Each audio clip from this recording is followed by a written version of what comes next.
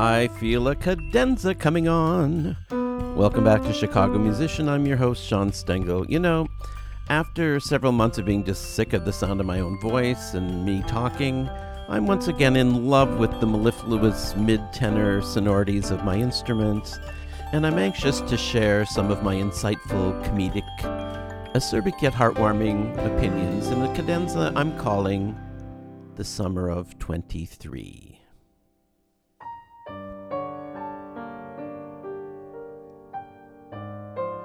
Right off the bat, my apologies to Michel Legrand. My staff composer, Jean Despinet, sort of made a pale, hurried homage to a summer from, well, a year in the last century. Anyhow, we needed some underscoring. And, you have to start somewhere. In any case, one of my intentions when I first started doing this podcast, yea, those long many year ago, was to do some reviews of local theater and concerts and such. Being a person with many opinions, all of them perfectly valid and insightful, I felt it was my duty. And then when I started thinking about it, it becomes a little trickier because often I will be reviewing and or commenting on or critiquing my friends and or colleagues, and that can be a little touchy, but I felt the time has come to put it out there. I'm not trying to piss off anybody. I'm just going to give my feelings about shows and concerts that I've seen, and hopefully mostly accolades to ones that I think are worth noting. So let's start with that. Much to my surprise, maybe not to my surprise, but I'm glad to say that I went to see Tommy at the Goodman. And I haven't, even though I've worked at the Goodman a fair amount and on musicals, I would have to say musicals are really not what they do best in general. And a lot of them have been just downright awful, like The Music Man and, well, let me stop with that list. But Tommy, The Who's Tommy, they really got it right. It's an outstanding production, really well done, with a great band, and really an A-list band. And it's 75% Chicago musicians, and you'll never hear this score played better. I mean, you might hear it played as well, but you'll never hear it played better. I'll swear to that. So we've got Jim Wydlowski on drums, Bobby Everson on percussion, Larry Kohut on bass, Chris Forte and Felton Offord play guitars, Jeremiah Frederick on French horn, and Rose Snyder on keyboard 1. The conductors and keyboard players, Rick Fox and Valerie Gabbert, are from New York, as are most of the design team and I think the entire cast. It's clearly a show that has its eyes on New York. I think it's the 30-year anniversary of the original production. But anyhow, congratulations to Heather Boehm. She's the contractor at the Goodman for putting together this terrific band. The sound is fantastic. Who did the Gareth Owen? Maybe it's Garth, and I just don't know. Gareth Owen. Anyhow, the sound design is loud. It's a rock opera, people, but loud, but exciting and good sound. It's not painful. It's loud and exciting. I'm not sure the Goodman has always succeeded in that world with their musicals, but this time they really got it right. Now, with the original director and co-creator, I think, Des McAnuff directing, and Pete Townsend from The Who directly involved, it's pretty clear this production is sort of a tryout for a return to Broadway, and thus it's probably a much bigger budget than a Goodman show usually has. You look at the light package and the sound package and a whole cast of out-of-town actors, and, it costs a lot of money. But maybe we learn that, if you spend money, it's worth it. this is a sold out hit at the Goodman. You can't get a ticket. So good on them. I'm happy for them. It's the end of the Robert Falls era at the Goodman, and they're going out with a bang, or he's going out with a bang, even though he had virtually nothing to do with this, but his era ends with the bang. So let's talk about the show. I've never seen Tommy. I didn't grow up with the album, so I have some questions. I mean, I get it enough, and I really did enjoy it. Somehow it's powerful, and I still don't even know what it's about. So there's some weird transition from an album to the stage that are, if not problematic, just kind of confusing. It seems like there's a lot of holes in the narrative that you're just supposed to get or not. But I don't know. I guess those who come to it know mostly what they're getting, and I didn't know what I was getting, and I still enjoyed it. So I have to say, here's my theory. The end of the show, what's the song? Listening to You, I hear the music, whatever it is. They keep singing the same thing over and over and over again, and everybody moves downstage, and it gets louder, but there's something really thrilling about it. And I really didn't even know what was going on. I don't know what we've accomplished. I don't know what we've learned about Tommy, about being a false idol or not, or I don't even know what the musical's trying to say. But I'll say this. There were a lot of 70-year-old heads bobbing to the music at the end of this, and it was fun. It was weirdly thrilling. So my theory is that this last song, Listening to You, gazing at you, I see this story, whatever. It's a really great hook. Maybe the whole album, maybe the whole musical is successful because the last song is so catchy. You think you love the whole thing. It's sort of the Susan Stroman approach. Have a great curtain call, and everyone thinks they love the whole show. Maybe they did, maybe they didn't, but the curtain call is fantastic, so the show must have been too. I don't know. It's a really good hook.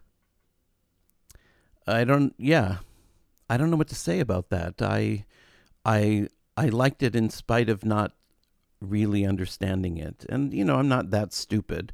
I can get the general strokes and what they're doing and, a false idol and the trauma of a kid and blah, blah, blah, blah, blah. But it is kind of a weird hybrid of a show, and I guess done about as well as you could hope to have it done, and still not my cup of tea. But in any case, I still give it 4 trumpets. That's my my new out of the blue rating system. 4 trumpets. Out of how many? Who knows? But I give it 4 trumpets.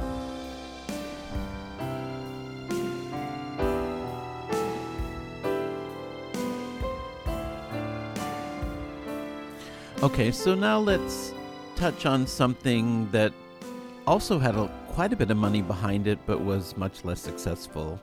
And that's a show down at the Studebaker in the Fine Arts Building called Personality. Television commercials and a nice lighting package and an enthusiastic cast doesn't make up for the fact that you need to write a script. You still need to tell a story. It was a laughable, kind of insultingly bad script, and I felt bad for the cast and the band because they were trying to play something that was kind of unplayable. So I give Personality 1 tambourine. Yeah, don't go. Bad. On the other hand, it's not always just about money. There was a small 2-hander, a 2-person play called Being Seen that played at the Den Theater this summer. It's a collection of smaller spaces over there on Milwaukee Avenue. And the 2 actors, Kellyanne Clark and Will Klinger, got rave reviews for this production, and rightfully so. The premise is that you're at an audition. Kelly is an actress, plays an actress, auditioning for a director who's, pretty pompous and mannered, and you just kind of want to punch him most of the show. And in a way, if you're a professional in the theater, it hits a little close to home because there's a lot of bullshit and things that actors and actresses are asked to do, and they're so willing to do them because they want the job and they want approval and they want to be seen as an artist, and yet it's humiliating and cringeworthy. And then we get into the Me Too era, and any sort of suggestion of intimacy or innuendo blows up into. Anyhow, it's quite an interesting play. I don't think the script yet is quite as tuned in as the actors were, but they were spectacular. I mean, Kelly has to just play from A to Z and back again and flip over on her head and then play it again in French or something. It's crazy the things that actors will put up with in order to get a job or to get a role. And Will, kind of plays against his goofy, funny guy type and plays someone of self-importance and, questionable ethics. Anyhow, I really recommend that. The play, okay. But the performers, I give 4 equity cards. That's Being Seen. Unfortunately, it was just a 3-week run, but it was pretty much sold out for the whole time, and I was glad for the actors because they deserved to be seen in being seen by those seeing being. Yeah, let's get away from this seeing. Let's go over to being heard. I've had the opportunity to go to Grant Park several times this summer and hear the Grant Park Symphony, our festival symphony orchestra of symphonies. I don't know what their title is, but they play outside at the beautiful and iconic Pritzker Pavilion 3 times a week, usually on Wednesdays and Fridays and Saturdays. And excellent band, world-class setting. If you've never done it, pack a picnic and go sit on the lawn and drink a glass of wine and listen to some Tchaikovsky or Prokofiev or Gershwin or whatever they're playing. They really tackle pretty difficult music, interesting, challenging programs pretty much all the time, maybe with the exception of, Happy-Go-Lucky 4th of July or Broadway in Chicago night. But they play fantastic music, and I just wanted to point out a couple of performances that I thought were really extraordinary, aside from the orchestra themselves, who really play their butts off night after night, and sometimes under challenging circumstances. I don't know who's in charge of the acoustics of Chicago, but man, there's way too many sirens and race cars and motorcycles and shit going by on Michigan Avenue and on Columbus, and it ruins a lot of the really delicate moments of these concerts, which are exquisitely played for the most part. So, who's in charge? Cultural Department of Chicago or Grant Park? I keep thinking, I've worked in Berlin and some other European cities, and if I was in those cities, they would have a quiet zone around Grant Park or Millennium Park or whatever it is from 6 till 8 o'clock on concert nights. And there would be signs and lights and say, quiet concert in progress. And, I realize there are police and ambulances and things that need to use their sirens. But sometimes, just sometimes, I'm sure they don't really need to. They could flash their lights and get through and not do it.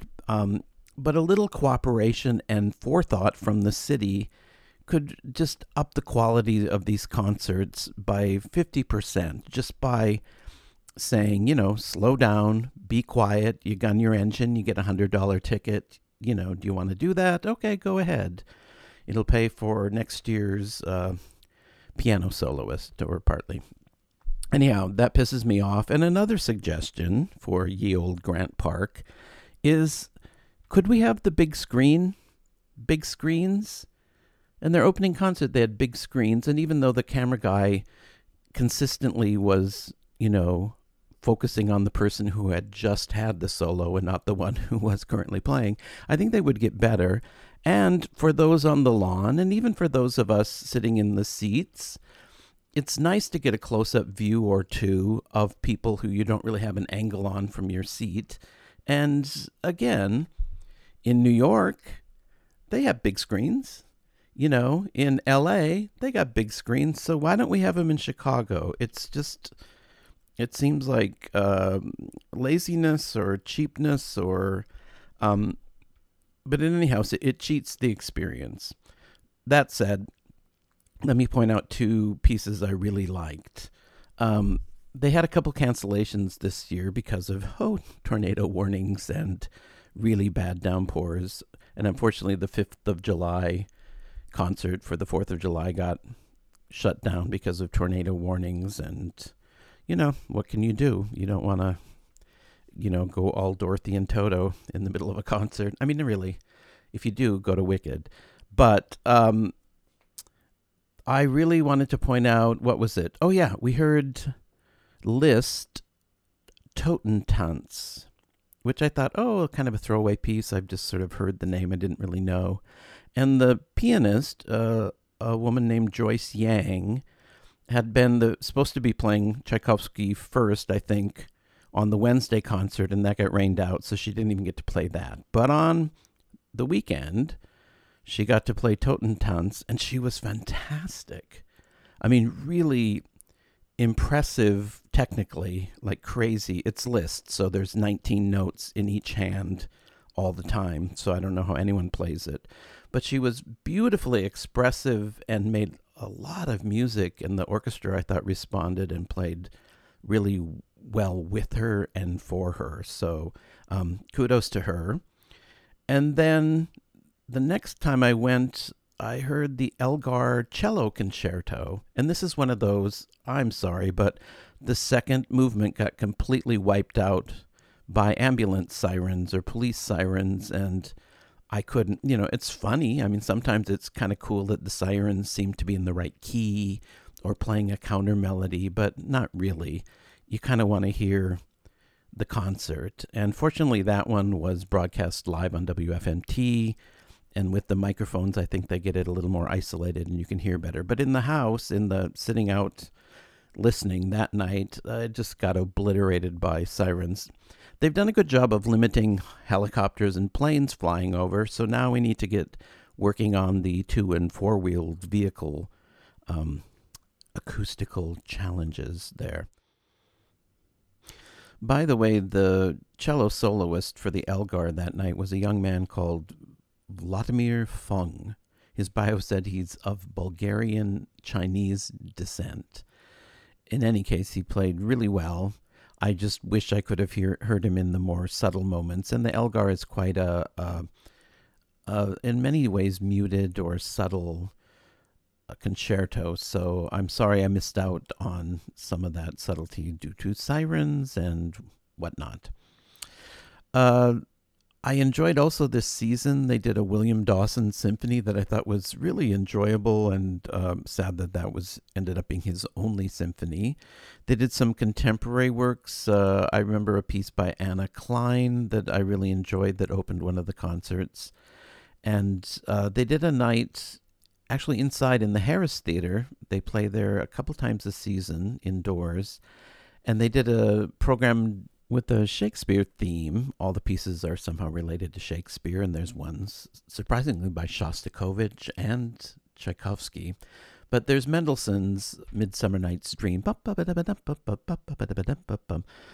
part of that suite is the Wedding March, the old cliched bum bum ba bum bum bum bum bum.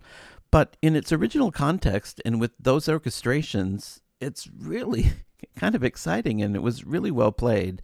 And one could get kind of bitter if you spent too much time thinking about, Mendelssohn was about 12 when he wrote it, maybe 17 or 22. In any case, he was way too young of a genius to have written something that good. And All right, Felix, good on you. So go see the Grant Park Symphony. They play most of the summer. I think they play till almost the end of August, and it's really worth going to. And if you can't do a night concert, often their daytime rehearsals are in the Pritzker, and the doors are open, and you're welcome to come and sit there and listen to them rehearse, where a lot of times you get a whole movement without interruption, or you hear quite a bit of the music without too much talking, because they don't get to talk very much. There's very limited rehearsal, and they need to keep going. So as far as musical experiences in the city this summer, that's at the top of my list. And it's a great Chicago kind of beautiful summer evening. Enjoy the city, go see the Bean, take a picture, and then look at the Pritzker and watch as the sun goes down and the colors change and the skyscrapers blossom. It's special, it's memorable, and it's good to remember as a Chicagoan just to go and do it in your own city. Enjoy your own city. It's a world-class experience.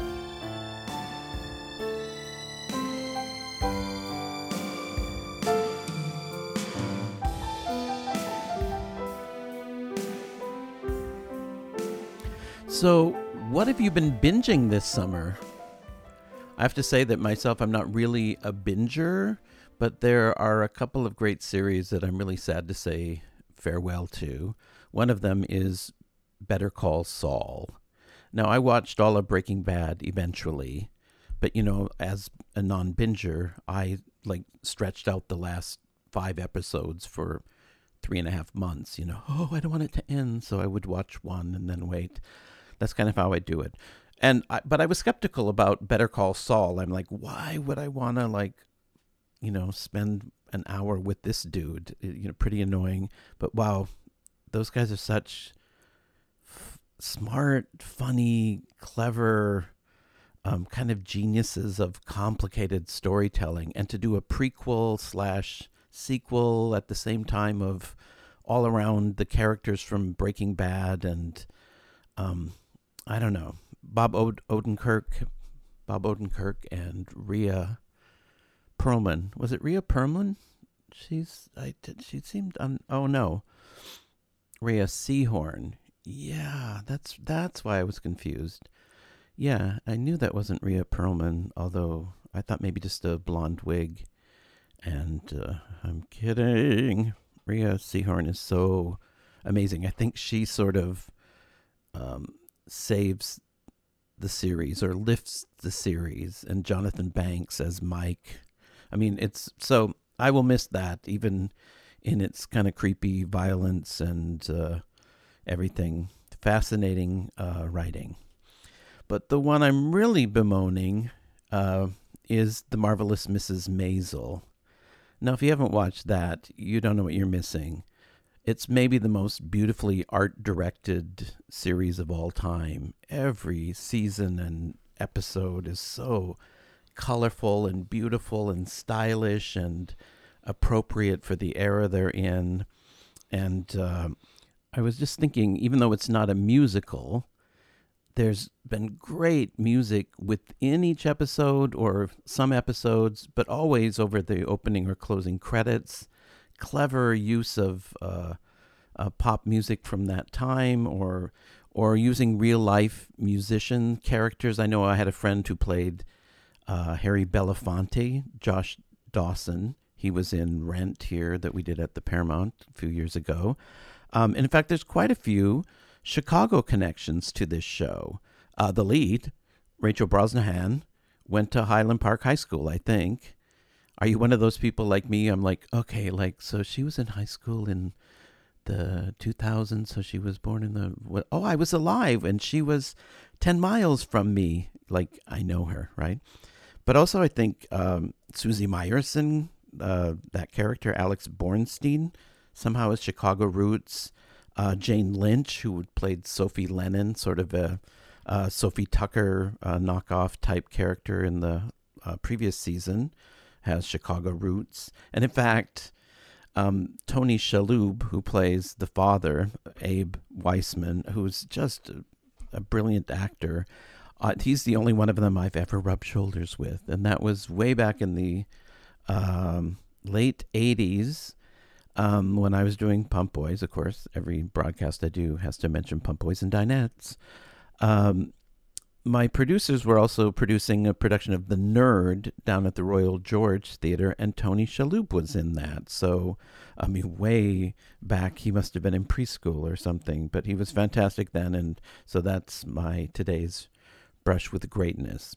But I did want to point out in the last episode, spoiler alert, I hope I'm not spoiling anything by saying Tony Shalhoub, his character goes out to dinner with three other men at a very pretentious high-end restaurant, and they're having a very pretentious discussion about this and that and wine and life, and Abe is just morose and just staring down at his drink, and eventually his dinner mates say, "Abe, what's wrong?" And the writing and the acting just are so perfect in this moment. Abe is mulling over why he's been waiting his whole life for the next brilliant Weissman male heir. There's a whole 4-inch thick book of the Weissman brilliant men through the era. And then somehow in the scene or two before this, he discovers Miriam is the brilliant Weissman. He's missed it because it was his daughter, not his son, who was the brilliant one. And he's just coming to this realization that, what if I'd actually helped her? What if I'd actually encouraged her? Instead, she's achieved all of this by herself because I wasn't paying any attention to her. And it's heartbreaking, and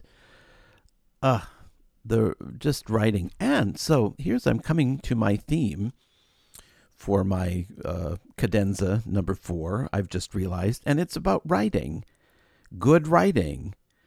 So there's a strike on now, and the writers are on strike, and the actors are on strike, and these executives of huge corporations don't feel they can share any of their $53 million annual salaries with the talent that actually creates the shows that people want to see and pay to see. And it's it's not about movie stars, folks. The people who make $40 million a movie will still make that. This is about the people who actually are the nuts and bolts of creating art and creating shows and creating movies and television and beyond. They are getting paid less and less for more and more work. With things streaming now, 12 months a year, every year, there's no season from September until May, and then there's the summer of reruns. It's totally different landscape than it used to be. And yet, the producers want to pay old-fashioned kind of wages or no wages for streaming or Netflix, or I'm not saying it's not complicated, but these are not whining prima donnas saying, like, we should each make $10 million an episode. This is people who used to make a living, a decent living, by writing for television, and now they can barely survive. These are actors who used to, if not make a good living, be able to scrape by as an actor, or those who made a good living by working regularly. Now, there's people who are in series or in movies, and they don't make enough to make a living, to support a family, to buy a house. It's kind of indicative of a lot of what's wrong in our country these days, where the Bezos and the Elon Musks pay zero in taxes. How is that? How is that? Elon Musk could have cured malaria, or, solved the problem of starvation in the world. And instead, he bought Twitter and ruined it and, made a rocket. It's so misguided. And I see a lot of the same correlations in the battle now between the studio moguls and the actors and the writers who just want to get paid for what they do. And the very thought that producers have that AI is just going to produce them, reproduce them, is going to replace them. is absurd. And I think of the brilliant writing of The Marvelous Mrs. Maisel and the creativity of those guys who thought up Breaking Bad and then put Better Call Saul all around it, and their genius way of weaving those storylines and those characters together. No machine is going to be able to recreate that. And even if they did, it will not be something. Art is created by sweat and imagination and commitment and skill, and it should be rewarded. And that's how people make a living, and they should make a living. So I don't see this thing getting solved anytime soon. It doesn't really affect me. I'm not a SAG-AFTRA member, but of course the Musicians Union has been out picketing with them, supporting their fellow performance unions and writing unions. But I think it's going to get worse before it gets solved, and it's all about greed versus wanting to make a living in your craft. I hope they solve it soon.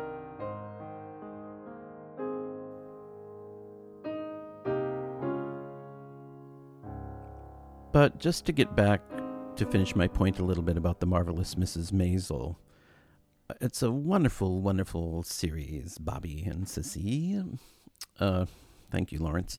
The art direction, as I said, fantastic. The music, fantastic. The cast, I just love all the cast. I will miss these characters. I love the guy who plays Lenny Bruce, and such virtuosity of how they weave this real life guy through this pretend story in really interesting, clever ways.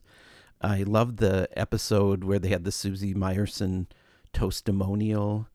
The way they did flash forwards and flash backwards, it was confusing, but gave you all these clues that pointed you into the right expectations. Just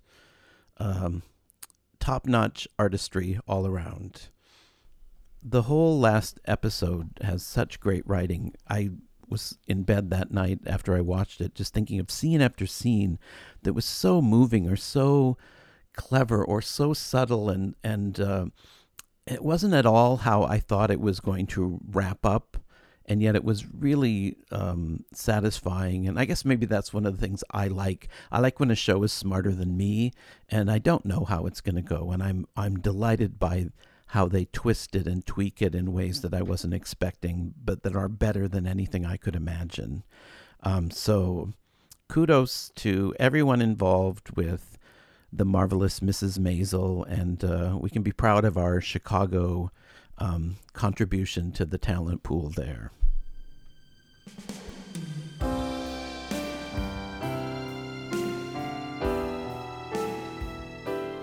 In any case, I hope you've had a good summer so far. Seen Oppenheimer, Barbie, Barbenheimer? What masterful marketing campaigns those were. I've only seen Oppenheimer so far. It's pretty virtuosic filmmaking. I'm sure I'm not unusual in being an American who knows the name Oppenheimer and the atomic bomb and almost nothing else about it. So, really well done. I guess I'll get to Barbie eventually. I just have to find the, appropriate pink outfit to wear. I've had a pretty good summer. I got to go up to Minnesota with relatives for a while. Went to Duluth. I went to Duluth, as we say in Minnesota, and up the north shore of Lake Superior, a little bit past Two Harbors to Gooseberry Falls and the Split Rock Lighthouse. Really Chamber of Commerce weather days. Lake Superior was like glass. I don't think that happens very much. Very few bugs. So yeah, Minnesota at its finest before a family wedding then in the Twin Cities around early July. And now we're in August. We're in August already. And I don't know about you, but for me, I can already feel the change of seasons, the sense of, even though it's been 40 years since I was in college, the sense of going back to school, the sense of this is the end of summer, and then September you're in school, and then pretty soon it's fall and it's Christmas, and off we are into another year. I remember, since I'm from Brainerd, Minnesota, which is a resort town, and summer is short in Minnesota, but it's Memorial Day to Labor Day. But I went to the University of Minnesota, and we started usually September 28th. Very, very late. Everyone else I knew went back to college or was in high school or back in school in the beginning of September, sometimes the end of August. So it was a long wait, and September is a glorious month in Minnesota, but the feeling of it, there's a nostalgia, an excitement of the year to come, a little bit of a fear of, heading back to the Twin Cities and that big campus and that big school. And I always went early because I was in the marching band for 4 years, and we had spat camp. Yes, spat camp. We did, not because we spit, because we wore spats. And we did, at that time, high-stepping Big Ten style, military pattern-based marching. And it was at least as athletic as musical. And in fact, it was probably more athletic than musical at a certain point, to its detriment, I think. But I did that for 4 years. So we were always back on campus 3 or 4 weeks before the rest of the 56,000 students came back. And it was fun and creepy to be on campus that was sort of deserted for a couple of weeks. And, when you're a 18, 19, 20-year-old, it's a little bit lonely, a little bit scary, a lot of fun. The marching band was a great intro to the University of Minnesota in that, okay, I can handle 300 people. It's a lot easier to wrap your head around than 56,000 or whatever the U campus was then, one of the largest in the country. But it was the feeling of August and this, not impending doom, but the change of season always makes me a little melancholy and nostalgic, even now, 40 years later.